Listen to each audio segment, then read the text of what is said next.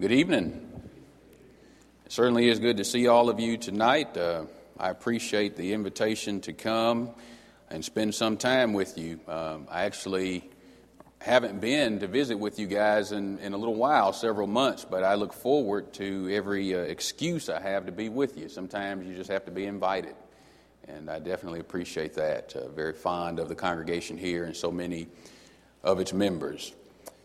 I was asked tonight to think with you about the verses we find in Romans chapter 12, beginning at verse number 16. And so I want us to read verses 16, 17, and 18 together, as this will be the springboard for our contemplation of the Word of God tonight. Romans chapter 12, beginning at verse number 16. In Romans 12, verse 16 beginning, the Bible says, "Be of the same mind one toward another. Set not your mind on high things, but condescend to things that are lowly.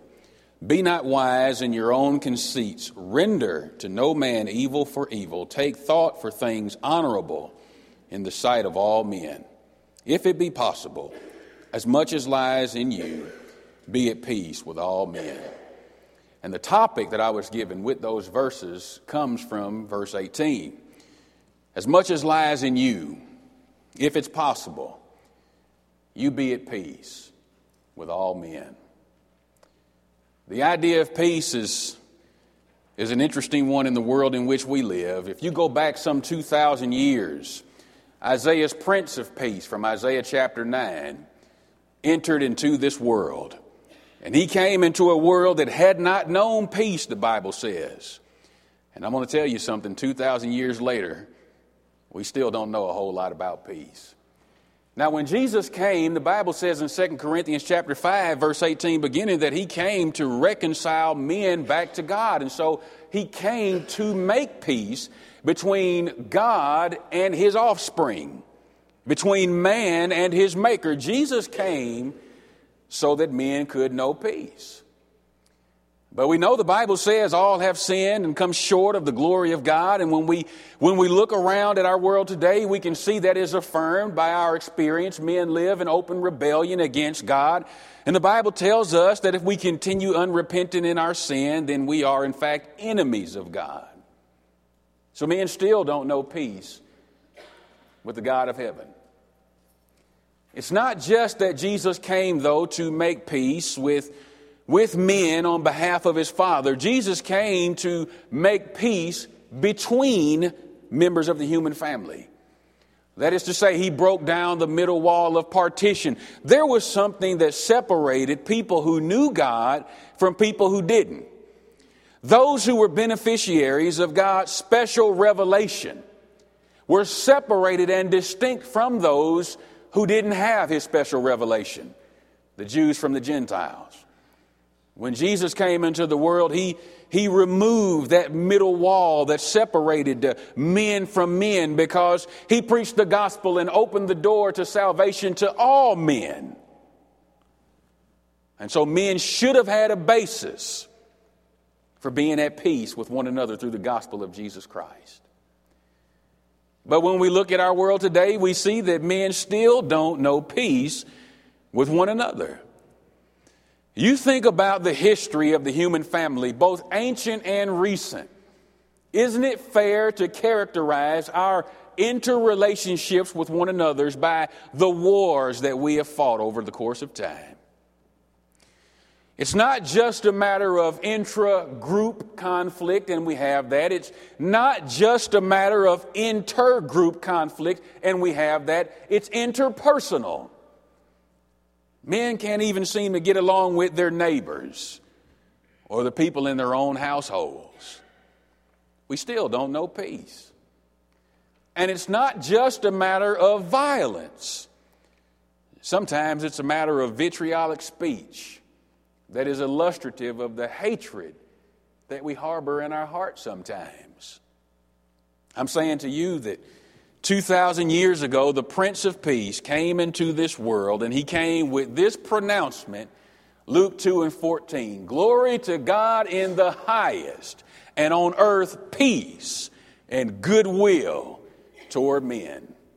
That was 2,000 years ago. and we still don't have it. Now, the reason we don't have peace in this world is because the world doesn't know God. I mean to say, if men knew the Prince of Peace, then there would be a basis for men to be right with God and to get along with one another. But when men reject the Prince of Peace and the gospel of peace, there is no foundation for us to have harmonious relations with each other. There is no relation. There is no basis for it.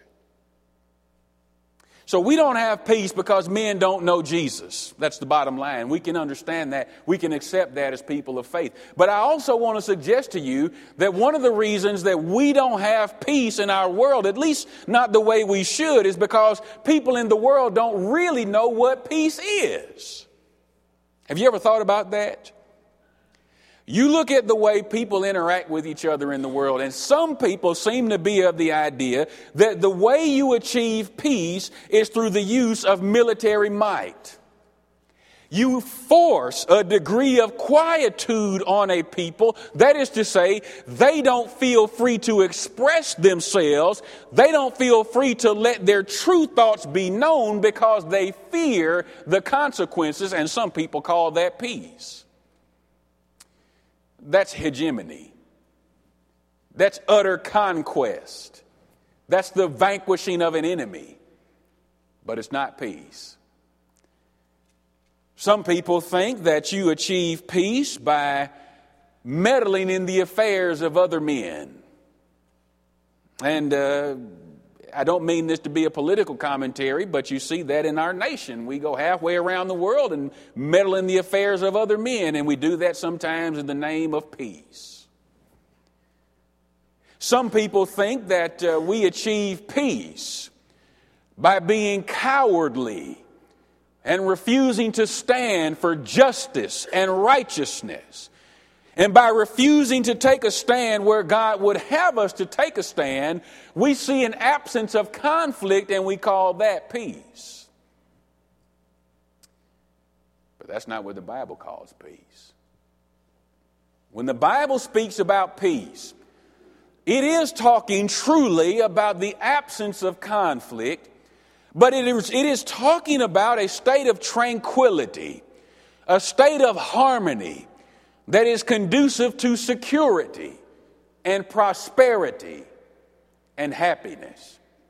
People being on the same page with one another and with God so that there is no need for war, no need for conflict, but there is an environment conducive to our living a prosperous life under God's authority here on earth. That's what the Bible is talking about when it talks about peace.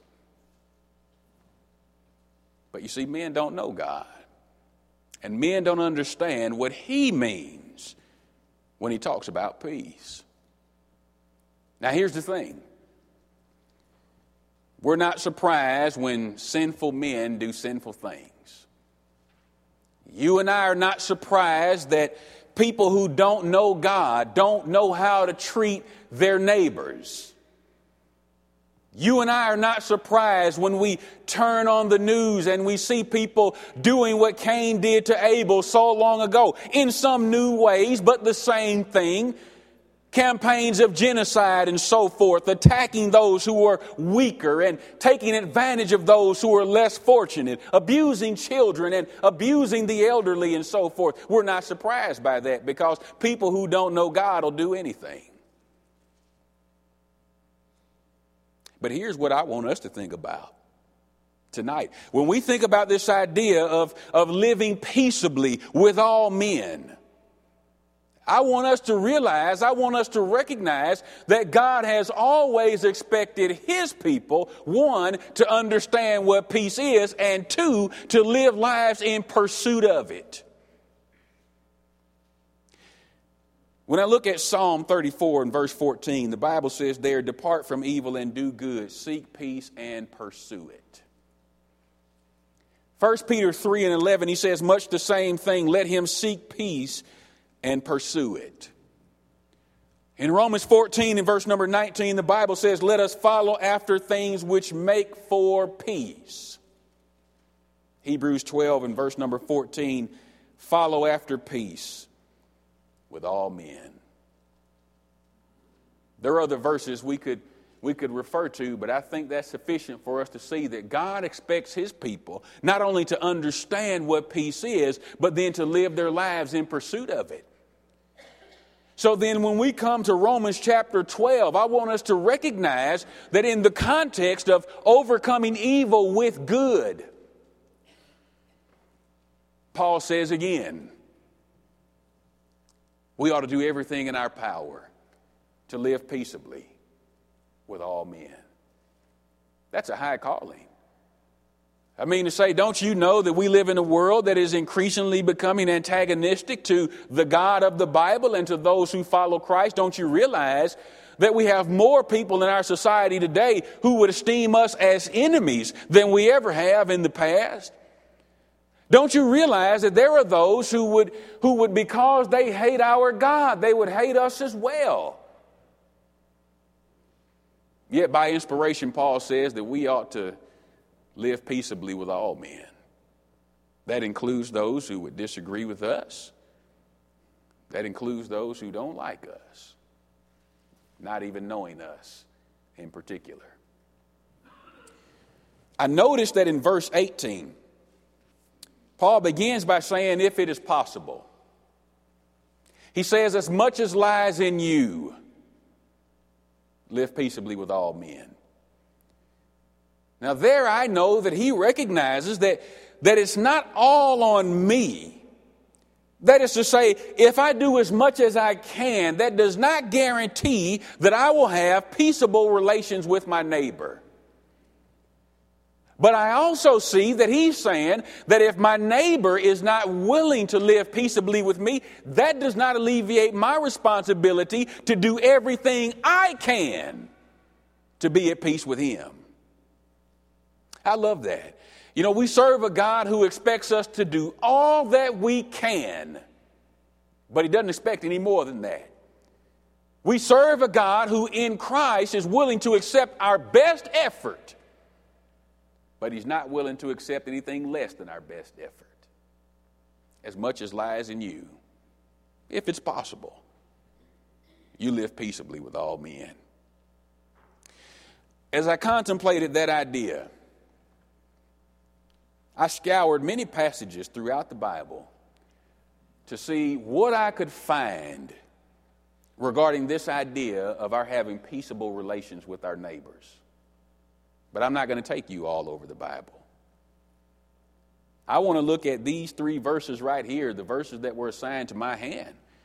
I think we find just about as much as we can handle right here in these verses. Look with me again, if you don't mind, beginning at verse number 16. The Bible says here, be of the same mind one toward another. And depending on your translation, that idea could be somewhat obscured.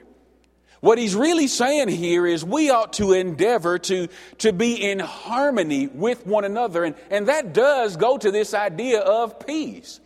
We ought to try to have a harmonious relationship conducive to security, conducive to prosperity, conducive to happiness with one another. He says we ought to be of the same mind toward one another. Listen, that requires some effort and work on our part. I have my own mind and you have yours. But in order for us to live peaceably, we should make the effort to be of the same mind. He's talking about peace. Then he mentions several conditions of heart. That's what I want us to begin with here. He mentions several conditions of heart that are conducive to peaceful relationships. Again, in verse 16. Set your mind not on high things, but condescend to things that are lowly. Be not wise in your own conceits. He's talking here about humility. Did you know that if you desire to be at peace with other people, it is imperative that you have a humble heart? The Bible tells me that God resists the proud, but my experience shows me that he's not the only one.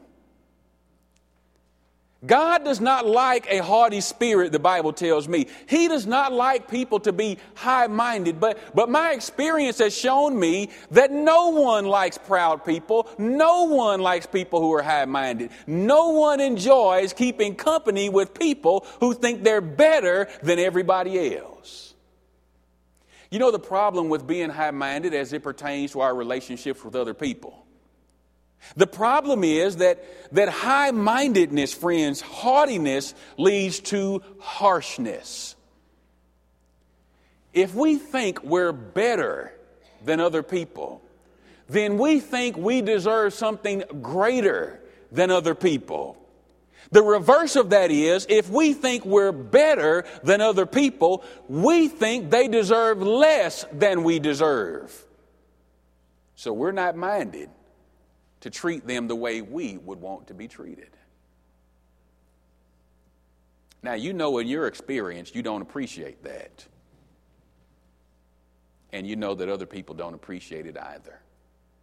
So if we want to have peaceable relationships with other people, friends, we can't go around thinking that we're any better than anybody else. Listen to me. Christians are not better than anyone else.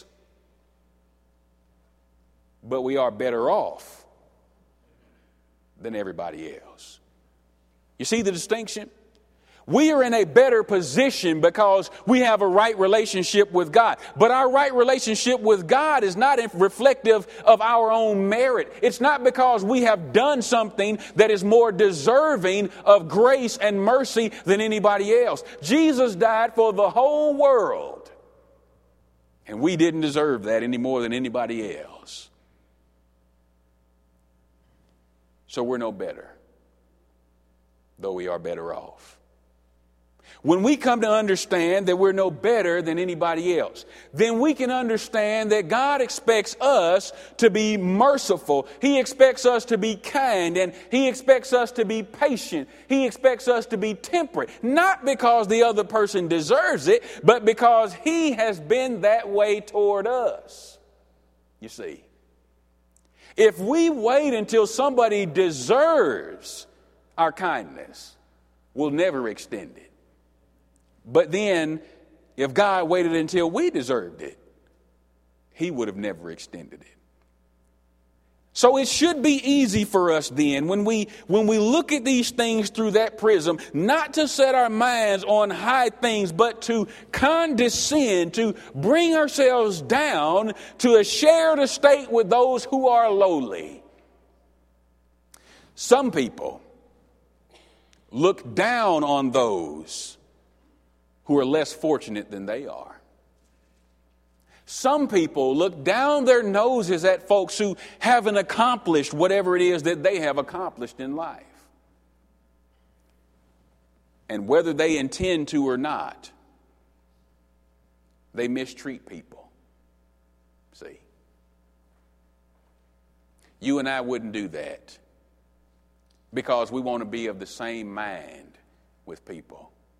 You and I wouldn't do that because we desire conditions of peace with those around us.